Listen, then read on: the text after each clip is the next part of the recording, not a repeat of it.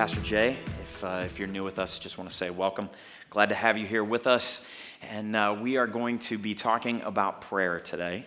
We started last week talking about prayer and the idea of a prayer life, and the idea that prayer should not just be something we do, but really it should be something that almost falls into the category of defining who we are, that it's part of who we are. It's part of the very fabric of our being.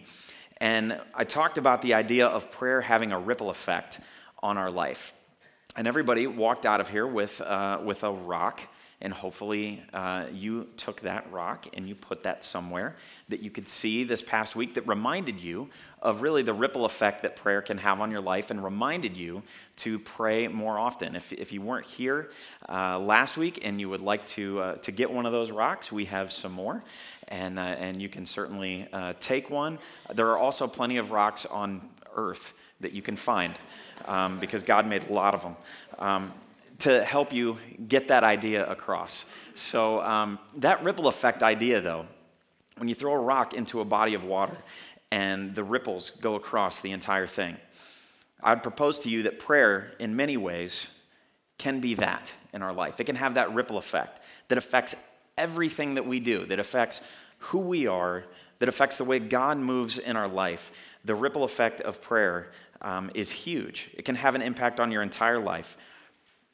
And so we started with this verse in 1 Thessalonians. And so if you have your Bibles, if you have your Bible app, you can follow along there. And we're going to be in 1 Thessalonians, and we're also going to be in the book of Matthew in a few minutes as well. But I want to start with this verse in 1 Thessalonians, where Paul says this: "Rejoice always, pray continually, give thanks in all circumstances, for this is God's will for you in Christ Jesus." And in this verse, we see principles of Jesus, and we see the importance of prayer. But this week I want to talk about the logistics. I want to talk about the logistics of prayer because I think it's something that's maybe not addressed enough. And there is also an aspect of this, a piece of this that I want to add to it that in many ways gets left out, whether intentionally or because maybe we don't completely understand it, that I believe can give you an upgrade. You know, prayer can be an intimidating thing for people. Prayer can be a very intimidating thing for people, just like public speaking. Public prayer is something that can freak a lot of people out. It can freak a lot of us out.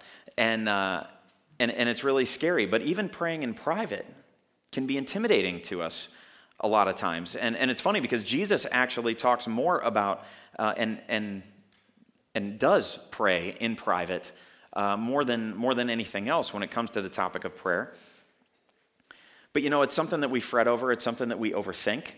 It's something that maybe the other side of it too, where we just don't think about it enough. We don't even put enough emphasis on it. And you know, one of the biggest excuse statements that you would hear, and or questions, which is legit, but it can also be an excuse statement in many ways, would be something like this: "I don't know what to say or where to start." I've heard this many times. I've heard this many times from people when talking about prayer. I don't know what to say or where to start. And it's a legit question.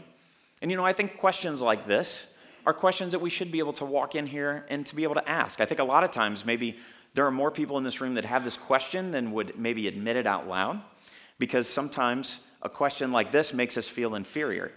We walk in and we think that coming to church, I have to have it all together, and that, you know, I should know these spiritual disciplines and all of that stuff. When in fact, nothing could be further from the truth, because if we had it all together, why would we even need to be here, right? This is what we need each other, we need church for. And so I think it's okay to ask, you know, hard questions, and to be able to say, like, we're going to put this out there and talk this through. So what do we say about this? Because what's funny is the disciples asked Jesus the exact same question in a different way, but they virtually asked him the same thing. "Lord, I don't know what to say or where to start."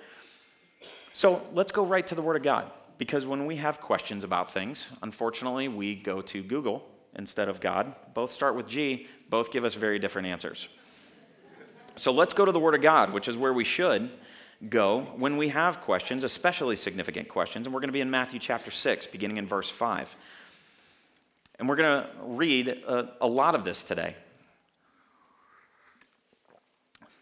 So let's start here in verse 5. "When you pray, Don't be like the hypocrites who love to pray publicly on street corners and in the synagogues where everyone can see them. I tell you the truth, that is all the reward they will ever get. But when you pray, go away by yourself, shut the door behind you, and pray to your Father in private. Then your Father, who sees everything, will reward you. Verse 7, when you pray, don't babble on and on, as the Gentiles do. They think their prayers were answered merely by repeating their words again and again. Don't be like them, for your Father knows exactly what you need even before you ask him. I love that part of the verse. That's just a great promise, that our Father knows exactly what we need before we ask him. Verse 9, he says, pray like this. Our Father in heaven, may your name be kept holy. May your kingdom come soon. May your will be done on earth as it is in heaven. Give us today the food we need, and forgive us our sins as we forgive those who sin against us. And don't let us yield to temptation, but rescue us from the evil one. If you forgive those who sin against you, your heavenly Father will forgive you. But if you refuse to forgive others, your Father will not forgive your sins. Now, I intentionally read that in a different translation, because a lot of times when we hear the Lord's Prayer, we always think it through in like King James.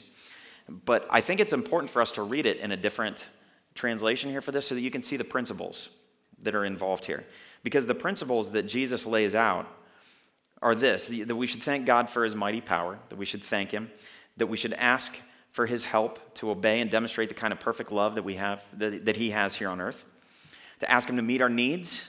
Note he doesn't say give us all our wants, he says meet our needs, to ask for his protection and strength to fight against sin, and the grace to help us forgive those who hurt us. And maybe you've seen this before, but I want to give you something very practical to think through, because it can be intimidating to say, well, where do I even start?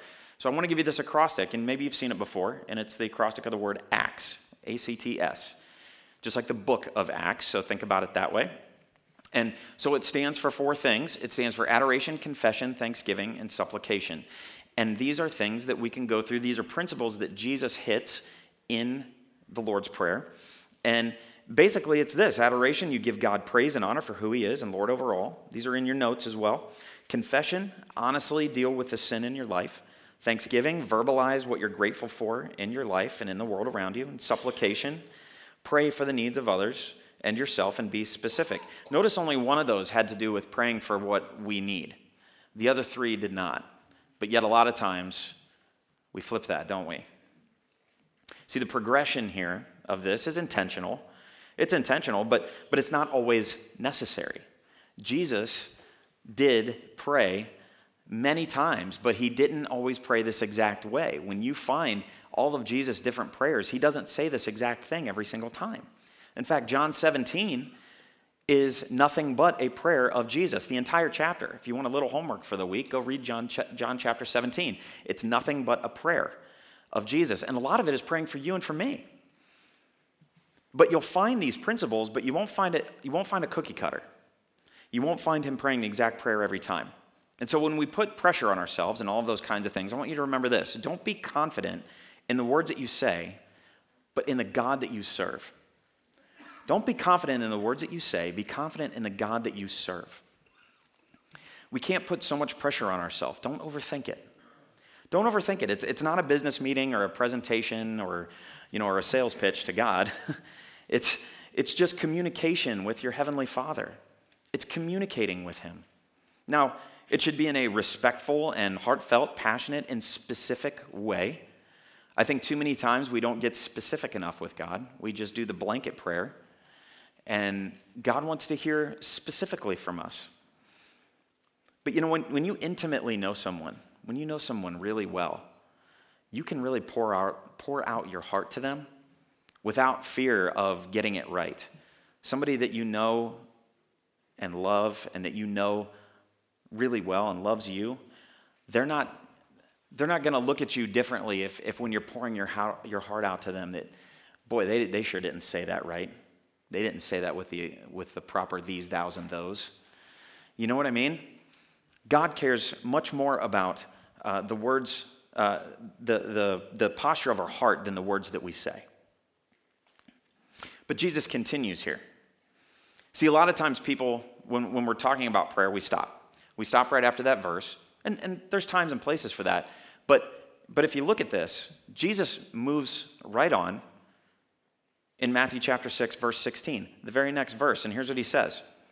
And when you fast, don't make it obvious, as the hypocrites do, for they try to look miserable and disheveled, so people will admire them for their fasting. I tell you the truth, that is the only reward they will ever get. But when you fast, comb your hair and wash your face. Then no one will notice that you are fasting except your Father, who knows what you do in private. And your Father, who sees everything, will reward you. Fasting, as used in the Bible, really means not to eat or self-denial. Self-denial. And if you really kind of summarize biblical fasting, it really shows someone to be choosing not to have food because their spiritual hunger is so deep. So they're choosing to put aside their physical needs because their hunger for the Lord is so deep. So it kind of brings us to this question of why fast. So why fast? Why is this something that we should do? Well, first of all, there's a couple of things. And this might be difficult to hear, but this is an obedience issue, quite frankly. Because if you notice in that verse, Jesus doesn't say, and when you get around to fasting, or if you feel like it, he says, when you fast. Every translation, it says, when you fast. When you fast. It's implied that this is something that we should be doing. You know, when we get to a place maybe in our life where our determination in prayer, it's so intense, or the spiritual warfare in our life is so demanding that we maybe temporarily set aside our physical needs so that we can give ourselves more wholly to prayer and to seeking God's will.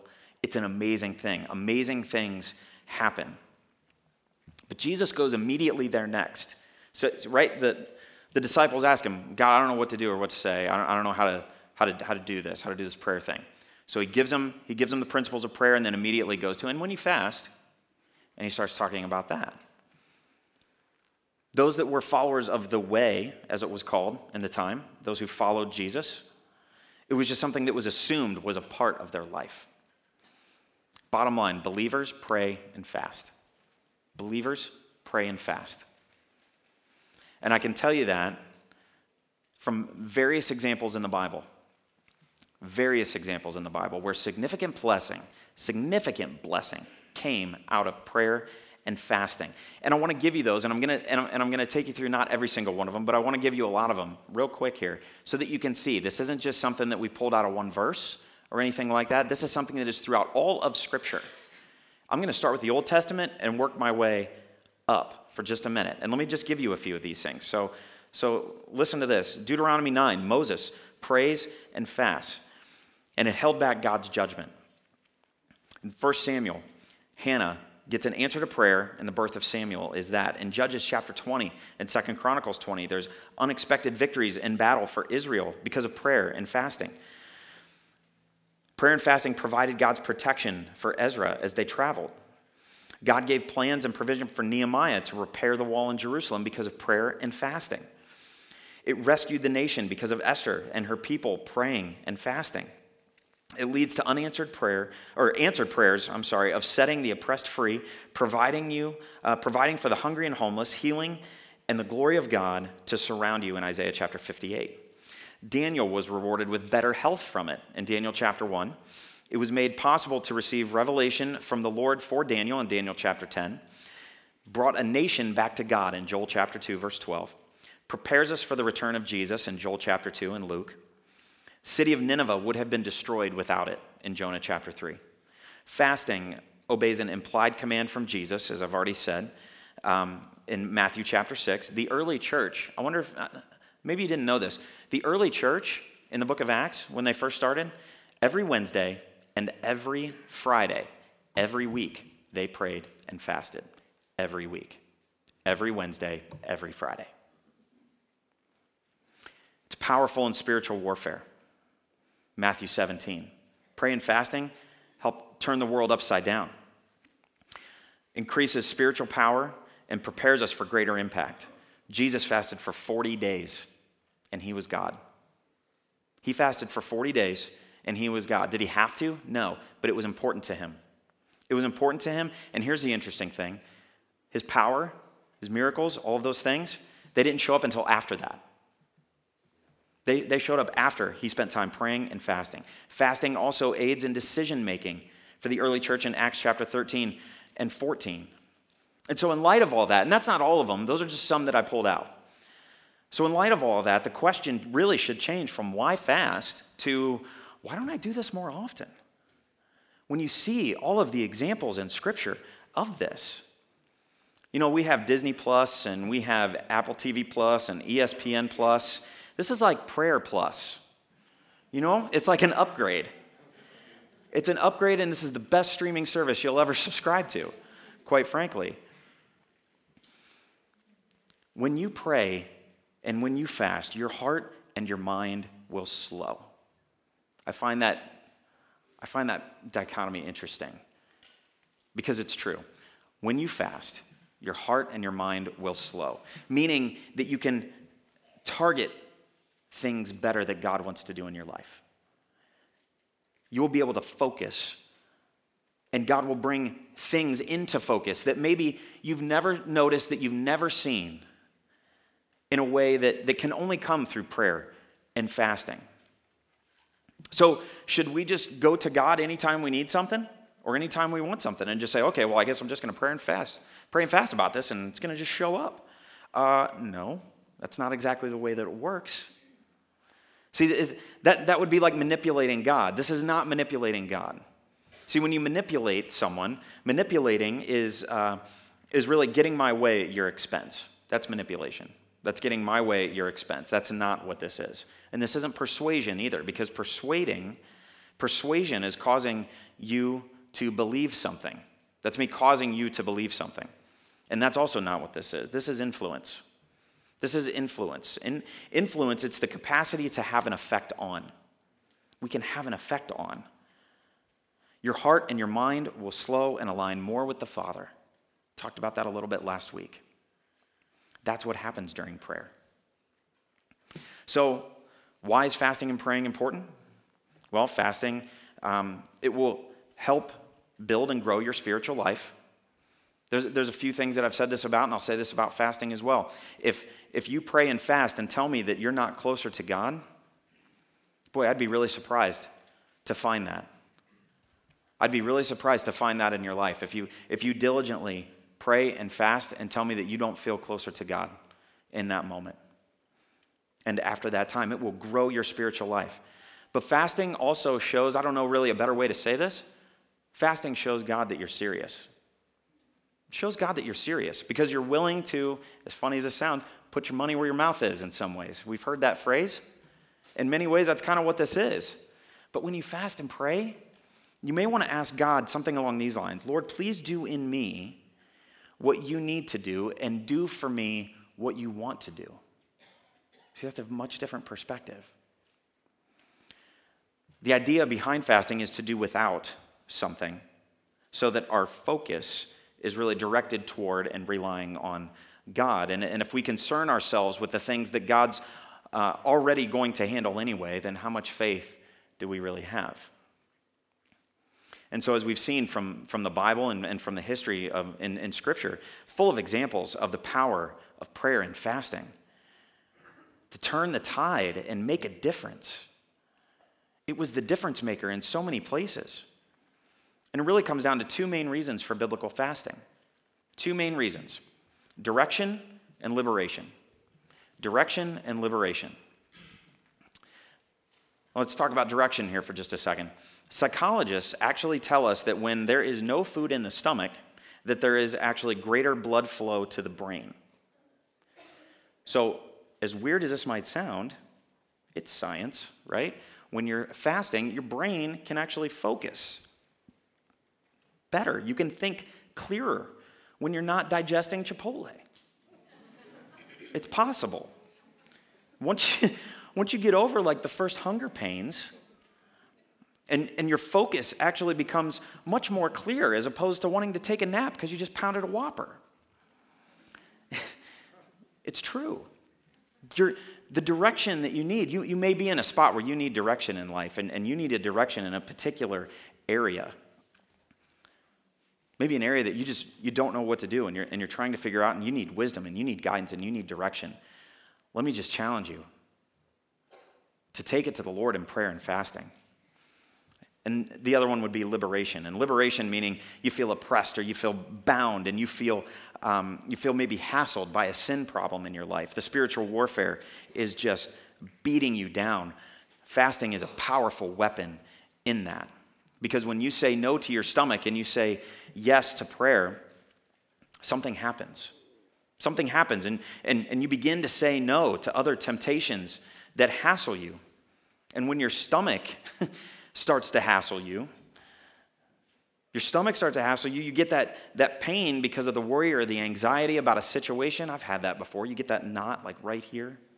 You know what I'm talking about. You just say no and you start praying. And you start praying.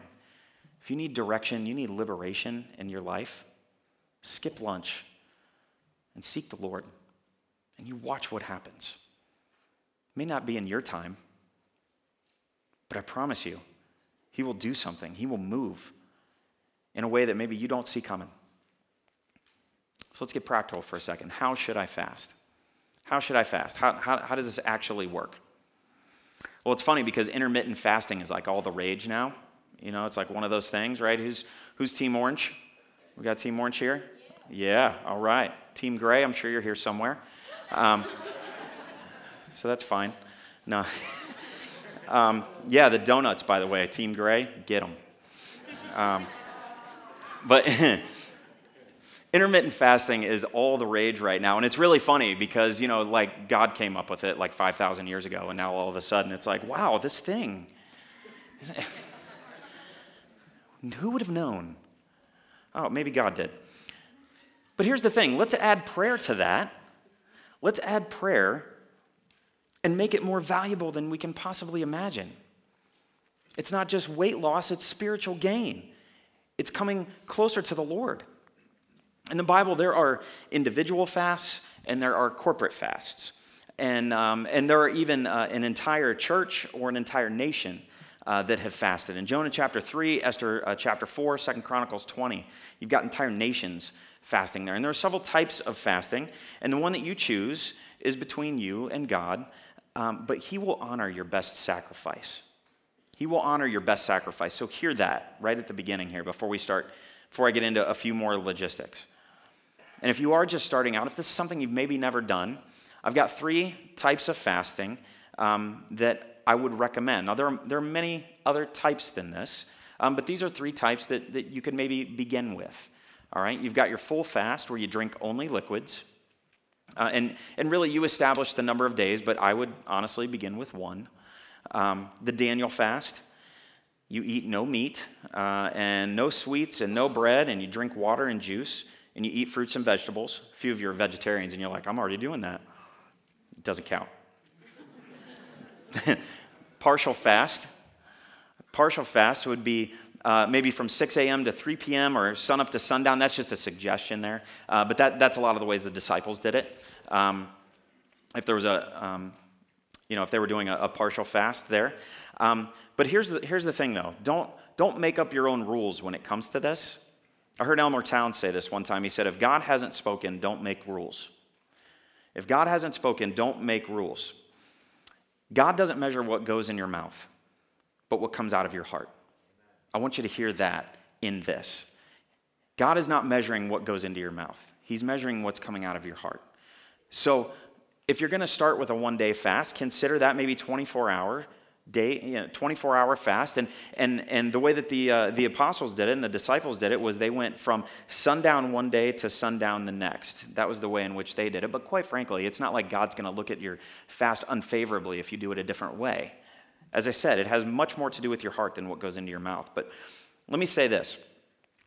Write this down. They say that when you have a goal, when you have a goal that if you write it down, you're more likely to follow through with it. So if this is something that you're feeling pressed about, write it down. Write down your goal.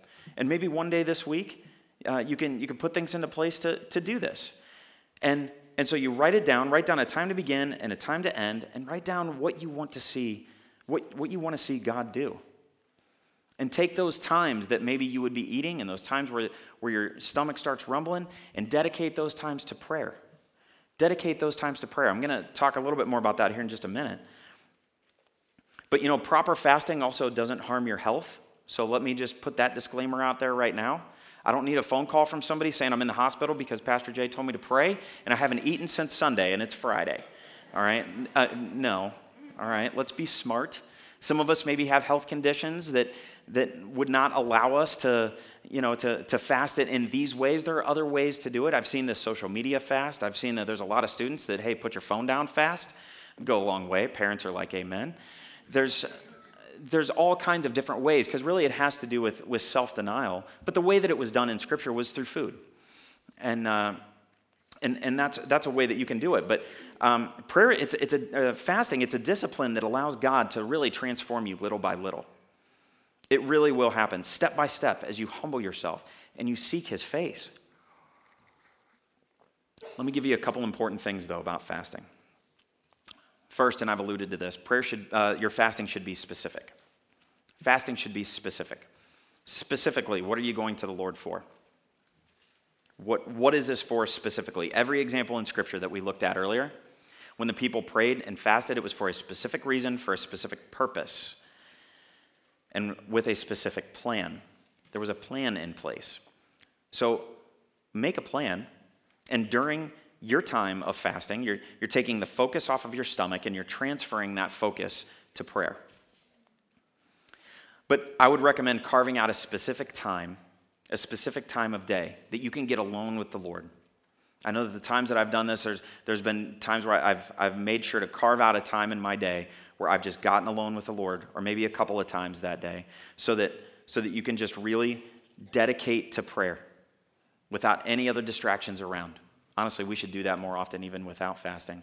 But maybe it's mealtime, right? It's already built in. You've already got that alone time. Maybe instead of going out to get a meal, maybe just stay in your car and you just spend that time with the Lord. There's different ways to do this if you think it through. The other thing is that fasting is a private practice. This is important. Fasting is a private practice. Jesus even said it in Matthew chapter 6 and verse 18 that we've already read. He said, "Then no one will notice that you are fasting except your Father, who knows what you do in private, and your Father, who sees everything, will reward you." This is not something to brag about. This is not something to publicize or post on your Insta story. I don't want to see any TikToks of people fasting, okay? Like that doesn't fly. That's not what this is. This is a private, intimate time with the Lord, and it will revolutionize your walk with Him. This isn't something we walk around bragging about. There's a missionary named Wesley Duell. He was a missionary to the Orient for over 60 years. Did some amazing things for the Lord. And he had this quote that he said about this. He said, "When you face an overwhelming need, a human impossibility, and your soul hungers to see God intervene by supernatural power, add fasting." So my connection point for the day is to upgrade your prayer life with fasting. Upgrade your prayer life with fasting. You add fasting, and everything changes. You make your life into, and you focus on making your life into a prayer life, as we've talked about already, and you incorporate prayer as just a part of who you are, and everything changes. You add fasting to this, you got an upgrade happening. You see God move in amazing ways. And that doesn't mean that every request that you make, everything that you pray and fast about, is going to be answered in the way that you want. That's not what this says. But things will change. I'm telling you, things will change, either in you or in the circumstance. And usually, the change in you affects the circumstance. God has a way of doing that. See, this is an obedience issue, as we already talked about. To take your prayer life to the next level when you fast, as Jesus said. Fasting is a spiritual discipline that allows God to transform you little by little, step by step, and it will humble you. And God doesn't measure what goes into your mouth, but what comes out of your heart. Would you stand with me?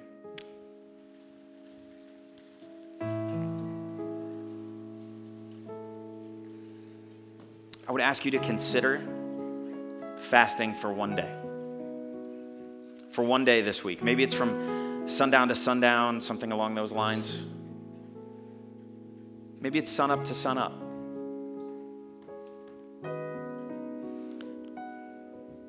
I believe as a church that we need to fast and pray for the future.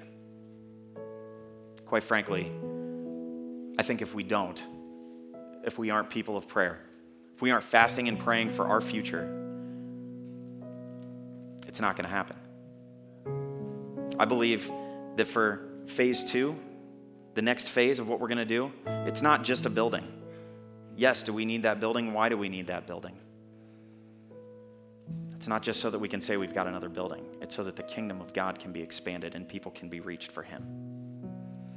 And I believe this is something that we need to commit to with prayer and fasting, but it has to begin with you individually. So I would challenge you this week, if maybe there is something specific in your life that you can think, boy, I've just been wrestling with this. Pray and fast about it.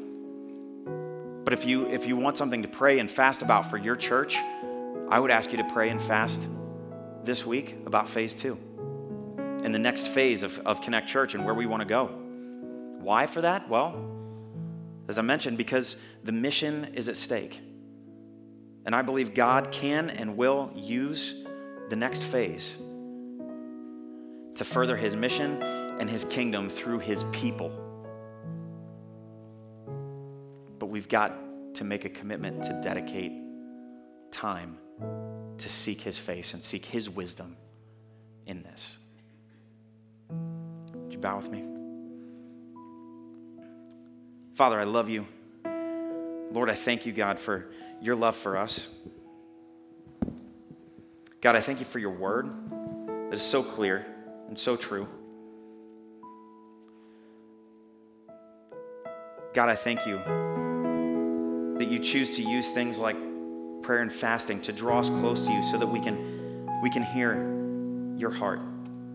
Lord, I pray that we would seek your face. I pray as a church, Father, that we would come together and that we would seek your wisdom. We would seek your will for where you want to take us. God, I pray for each of us individually. Lord, I know that we've all got different things happening in our lives right now.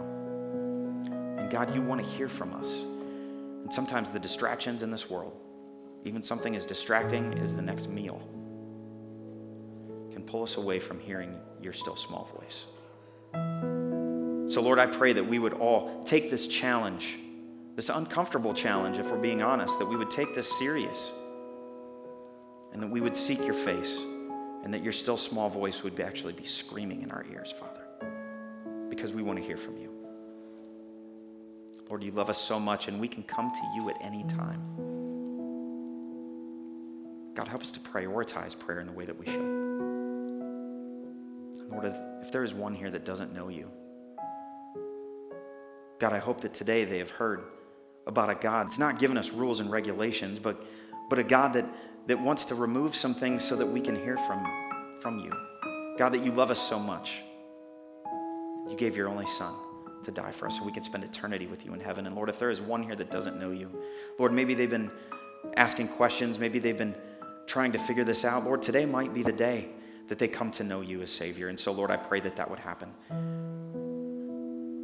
God, I pray your Holy Spirit would just continue to move through this service in such a powerful and mighty way. God, that if someone here maybe does have some questions and wants to know you more, Lord, that they would maybe even come down and speak to me or speak to someone at the orange wall, speak to the person next to them, or more importantly, to speak to you.